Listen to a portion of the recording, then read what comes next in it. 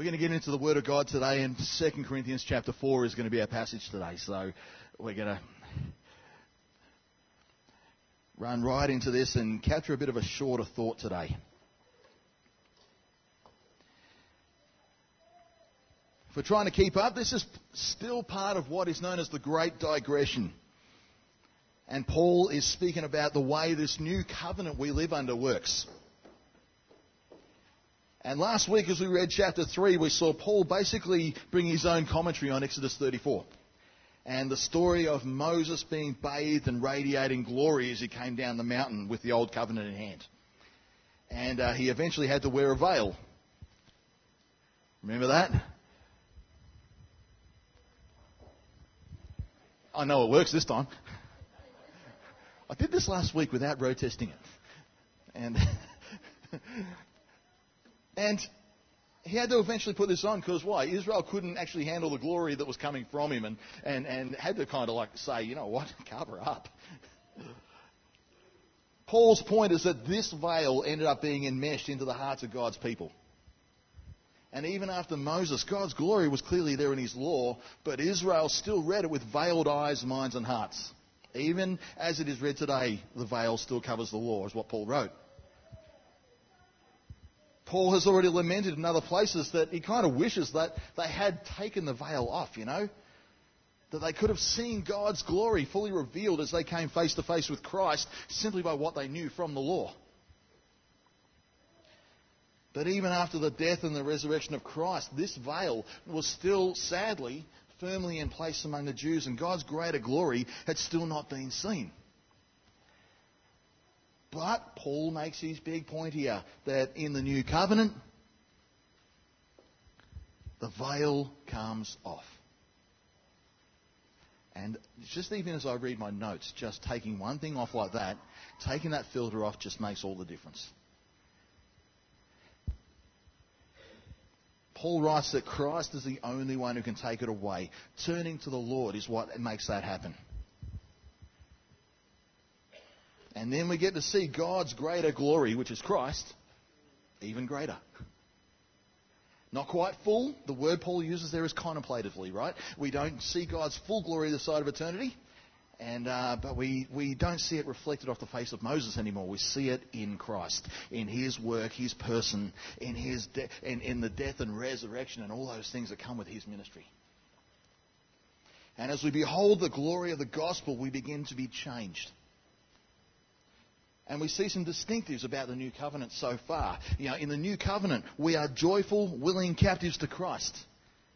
And as we've learned about already, this produces an aroma. In the new covenant, we know that Jesus is writing our story. In the new covenant, God is writing his law in our hearts. In the new covenant, God's glory is being made clearer and more accessible to us. And this glory has a transformational effect on us. It anticipates the way life will be in eternity, and we become changed over time. Because we will be raised in glory. That is what is going to happen. We will all be changed. We begin to see some of that even now. There's plenty more to think through with all that.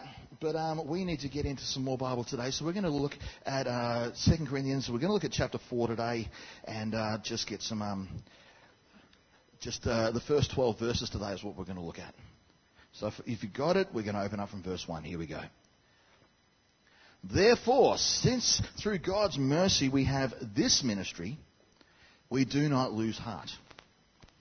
Rather, we have renounced secret and shameful ways. We do not use deception, nor do we distort the word of God. On the contrary, by setting forth the truth plainly, we commend ourselves to everyone's conscience in the sight of God. And even if our gospel is veiled, it is veiled to those who are perishing.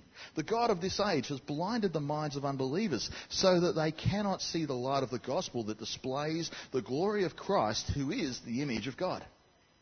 For what we preach is not ourselves, but Christ Jesus as Lord, and ourselves as your servants for Jesus' sake. For God, who said, "Let light shine out of the darkness," made his light shine in our hearts to give us the light of the knowledge of God's glory displayed in the face of Christ. But we have this treasure in jars of clay to show all that this all-surpassing power is from God and not from us. We're hard-pressed on every side, but not crushed. Perplexed, but not in despair. Persecuted, but not abandoned. Struck down, but not destroyed. We always carry around in our body the death of Jesus, so that the life of Jesus may also be revealed in our body. For we who are alive are always being given over to death for Jesus' sake, so that his life may also be revealed in our mortal body. So then death is at work in us, but life is at work in you. We're going to stop there. There's not enough time to get to the whole chapter today. I'll leave it at that point. Many of you are aware that Jen and I bought a home in the Mounts about a year ago, a bit over a year ago.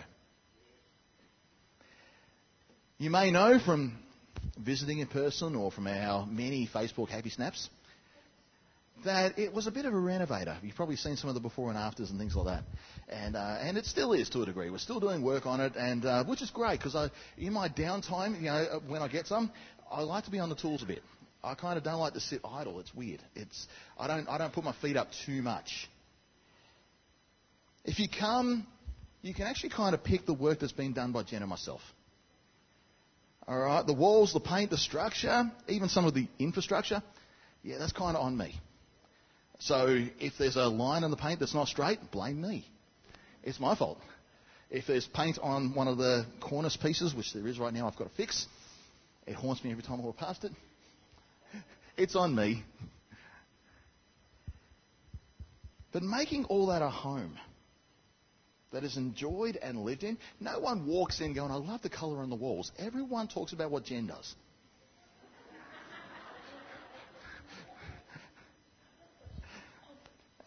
She does it with, more often than not, using a multitude of these things.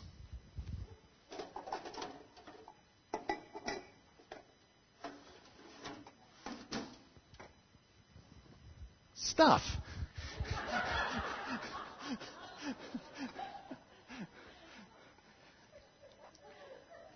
Pretty little pots, and if she's in a blue mood, these come out. If she's in an orange mood, they come out. If she's in a silver mood.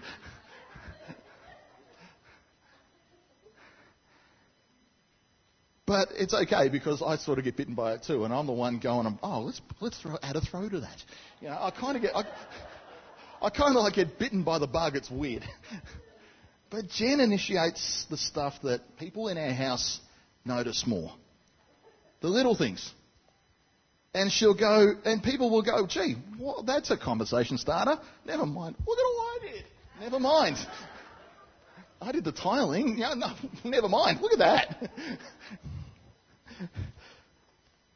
We have these things all over the place. And to be honest, a lot of these things that we have, a lot of these pretty things, are actually placed in spots in our house solely for their looks, not necessarily for their purpose. They actually designed to hold things. It's a lid, but nothing goes in it.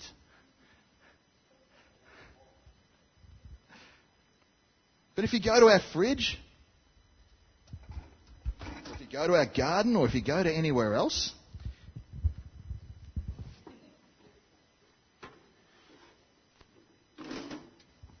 you're more likely to find plainer things. Like our fridge has plain glass jars of water.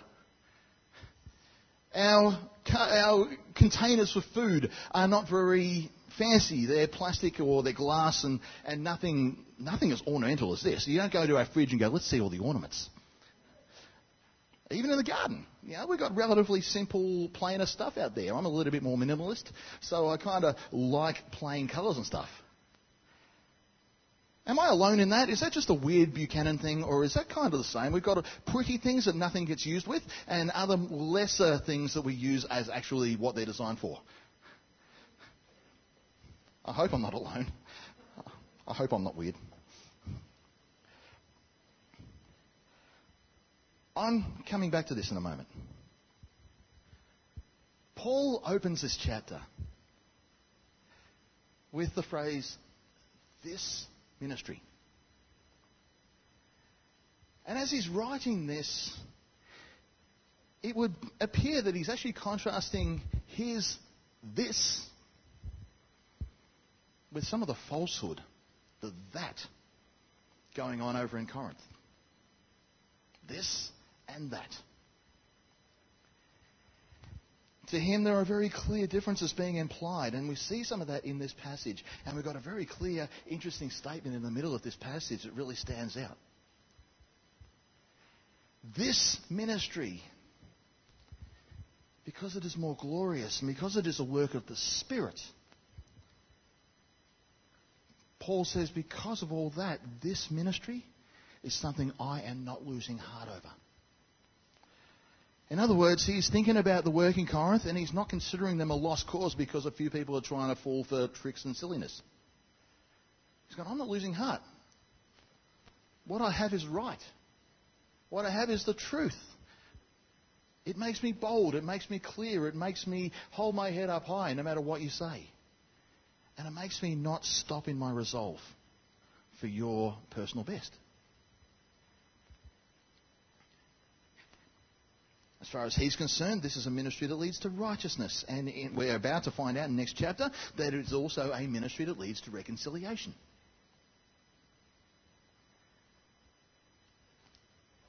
This ministry causes him to be transformed. It's a transformed thing. We're all transformed by this ministry because the Spirit is at work. Therefore, secretive, shameful, deceptive and distorted ways, the things he was being accused of. No, I'm transformed by the Spirit. That's not those things. This ministry is delivered in simplicity. There's no complicated rules and rituals. It's just a call to respond to Jesus' death and resurrection. And there's a key word in there. He actually writes to appeal to conscience.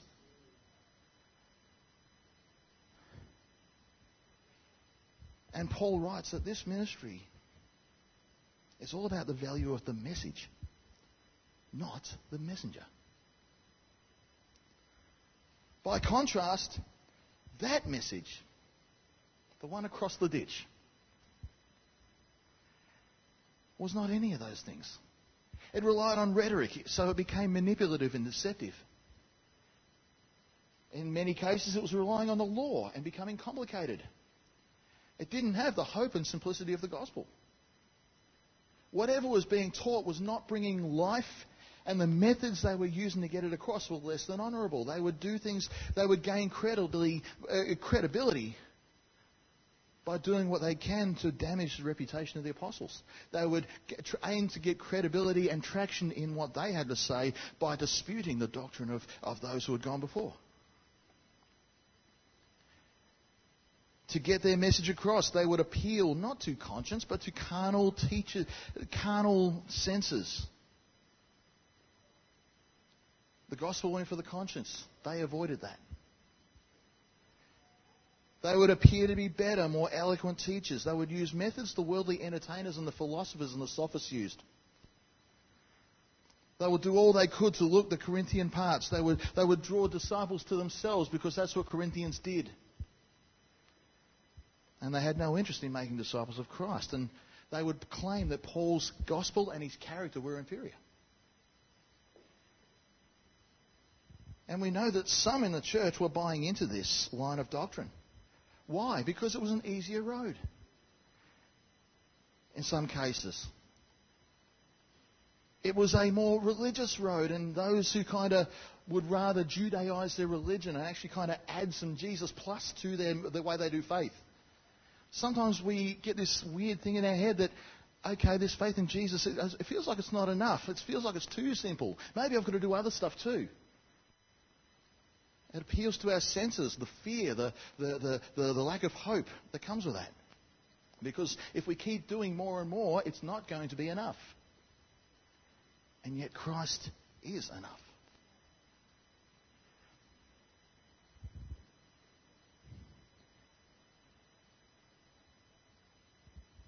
But Paul has other views to get across in all this, in response.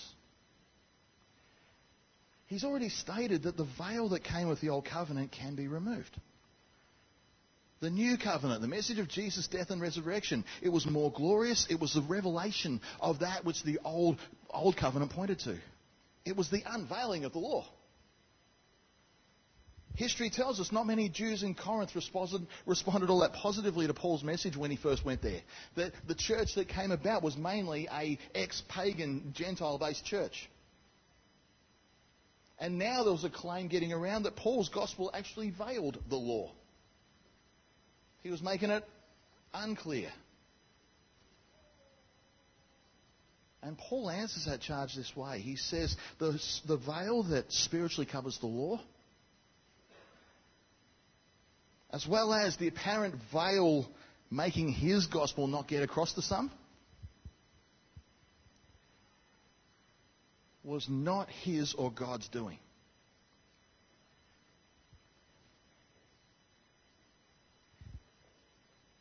Instead, another God was at work doing this, and Paul calls him the God of this age. This is the person that promotes idolatry, pride, unbelief, disobedience, all other forms of hostility to God. And yet mankind gives him temporal deity. It doesn't take a rocket scientist to figure out who he's talking about here. But we can also deduct from this passage that Satan is not going to be the God of the age to come. He has power now, but it's coming to an end. And yet we let him blind us. We let him veil God's glory when it's proclaimed. We let him distract us from the light. In this passage, it's not God blocking the gospel. It's all of mankind being given over to ways that resonate with another deity who actually should have no claim on us at all. The God of this age is seeking to blind all who don't know Christ yet. And Paul has proposed answers to that later. Paul writes, he's not the one helping the blinding happen. That's something the false teachers are doing. And even today, that sometimes happens. Even in churches. Sometimes you hear gospels proclaimed that are not gospel at all. Sometimes you hear things that are said and it's like, hang on, that flies in the face of what Jesus talked about.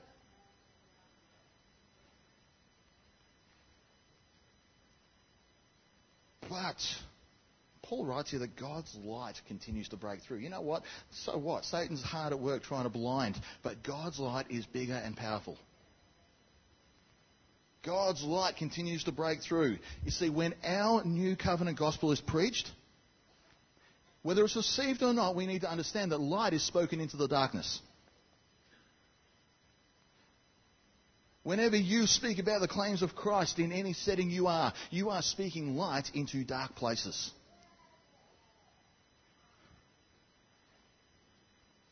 I love what we've heard today about mission work. I am the product of street evangelism. Why? Because a couple who had found the grace of God only a couple of years before spoke light into the dark cavern of an elevator.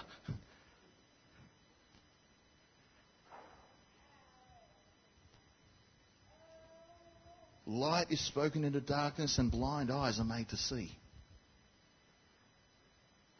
And those that are able to see that light, those who believe this gospel, will see the glory and even, according to Paul here, the deity of Christ.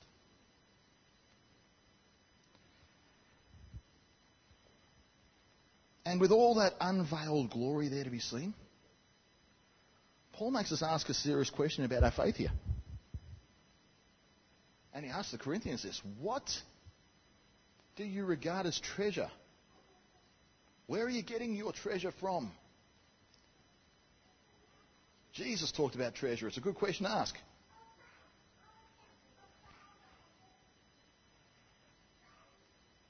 The treasure Paul is referring to here is, of course, all the glory of this ministry, not that ministry. This message, not that message. And most importantly, the treasure is not found in either this or that messenger. Paul says we preach ourselves as nothing more than servants, and we preach Jesus alone as God, as Lord. So the treasure to be found is the gospel. The glorious message of Christ's death and resurrection. It's a message that brings light, the message that displays God's glory, the message that reveals Christ as Lord and God. And Paul states that this true treasure can be found in simple, undecorated, honestly underwhelming $1.52 pots. Earthenware jars. We have this treasure in earthenware jars.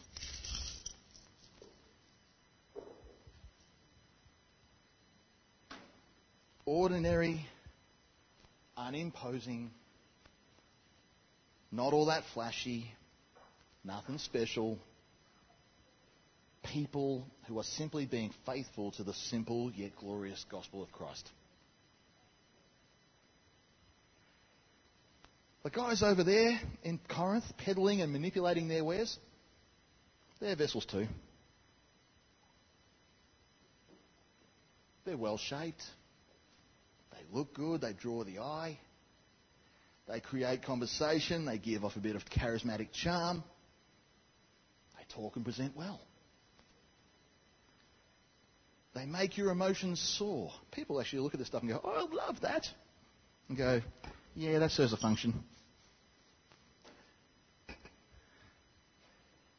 They make your emotions soar and they'll capture you with showmanship. But the reality is that in some cases, ministers who claim an alternative gospel or preach less than Christ, or get caught up in themselves more so than Jesus sometimes. And I'm at risk of this. That my ego has to be checked at the door every time I actually come into God's presence, but also every time I take this microphone. I don't want to be like this, but the reality is that the exterior experience is all the treasure you're going to see from them. What's going on inside? Take out all the flash, take the charm, the wit, the rhetoric, the appearances, the smoke and mirrors. And what do they have? Fluff.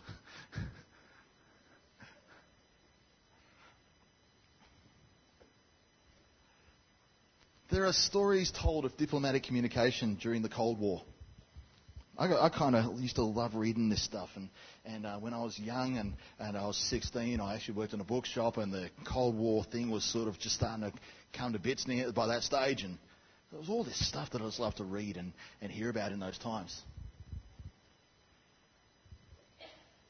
And there was sometimes a need to send diplomatic mail, and they would often use specialised envelopes and parcels, diplomatic mail. Sometimes specialised transports, particularly if they had to get sensitive stuff across. Why? Because we didn't have computer hackers and social media and Facebook stalkers, but we did have people that could get into phone lines and crack different communication methods. And it was vital information being shared. If you wanted to find delicate info, then the most logical way to sabotage or intercept that stuff was to just to get onto those transport routes or to get into those parcels and actually infiltrate or intercept those things. But history tells us that some of the most sensitive stuff actually got sent in the regular mail. So it flew under the radar. Sent to people's homes and then actually transported to where it needed to be.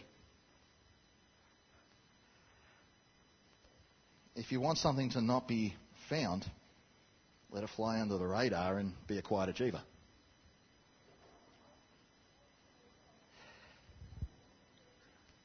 The gospel itself is glorious. In and of itself, the gospel is the treasure. The gospel is the sensitive diplomatic communication from the kingdom. And God uses the ordinary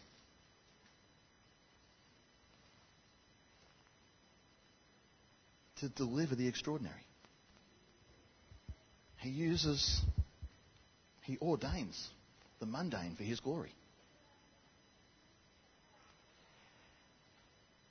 But, as we've just read, there's also a cost to all that.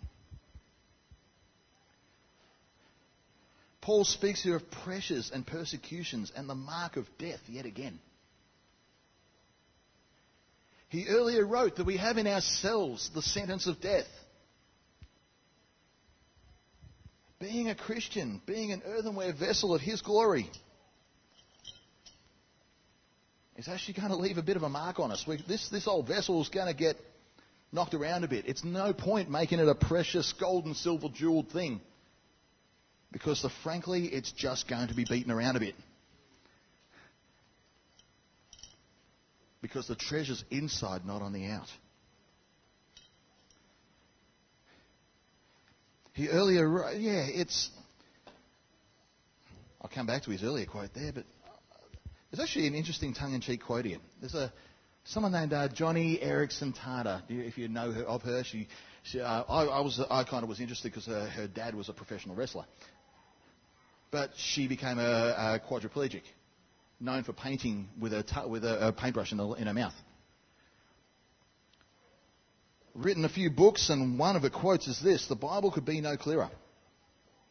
God does ask His children of every nation and walk of life to suffer.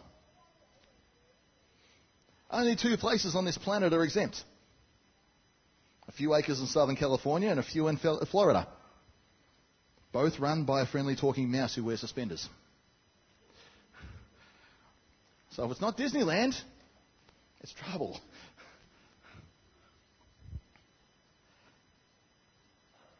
But unlike this position, in chapter 1, he's written about escaping Ephesus in despair and despairing of life itself and trodden down and speaks of the how under the pump he was. Now he says the same things are there. But it's like hindsight has kicked in now that he's up in Macedonia there. Now he's quite vibrant and victorious about it all. Yep, we're pressed from all sides. But we're not crushed. Even if I was despairing and couldn't see it at the time, here I am, not crushed. No longer despaired. Certainly not abandoned. As long as I've got 2 feet and a heartbeat, not destroyed.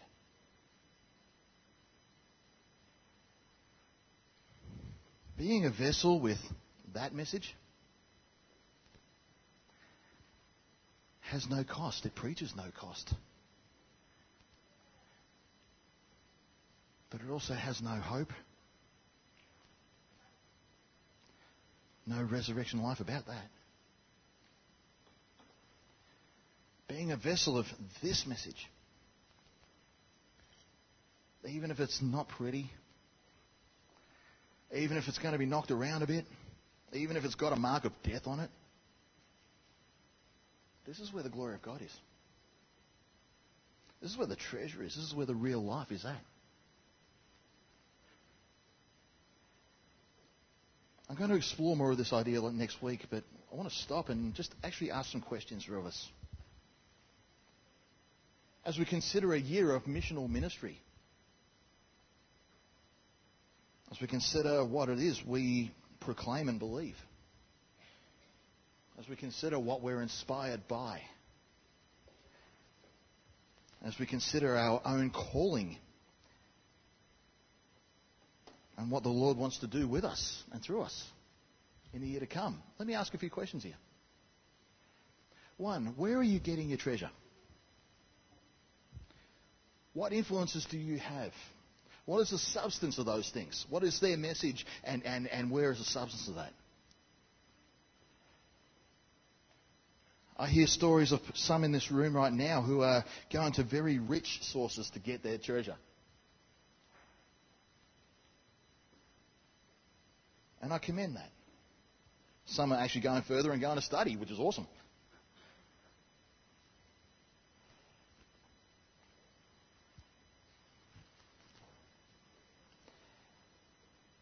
Two, what treasure are you communicating? What is the substance of your personal faith? Are we trying to find a faith expression that is more akin to this? Are we finding ourselves wanting to really live out that gospel? and kind of becoming enamored with it because it has no cost and because it looks fancier and it looks flashier and it kind of looks more attractive and it's just something that we get swept up in. The place where we don't have any challenges, the place where everything prospers, the place where our bank account don't run out, because that's what the promise says apparently. The place where it's all style and no substance.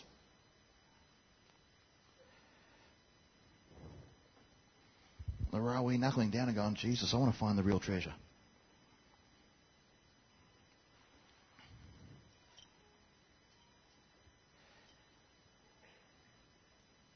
And if this is the call, friends, my final question. If this is the call to be an earthenware vessel for the Lord, how are you responding to that? See, some of us are intimidated by the idea of, gee, this thing has a bit of hardship attached to it. Some of us will shy away from being this because it looks hard.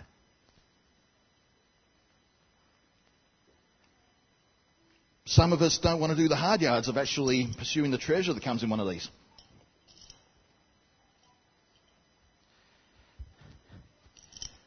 Some of us are intimidated that all I have is this message of Christ. Is it enough? I don't want to speak and look like an idiot. Surely I can look the part and have the substance too, right? Jesus ordains the mundane. And he uses the ordinary, the faithful, the quiet achievers, the people who just quietly pray in their offices, who pray around their schoolyard, who walk around markets and pray before they say anything.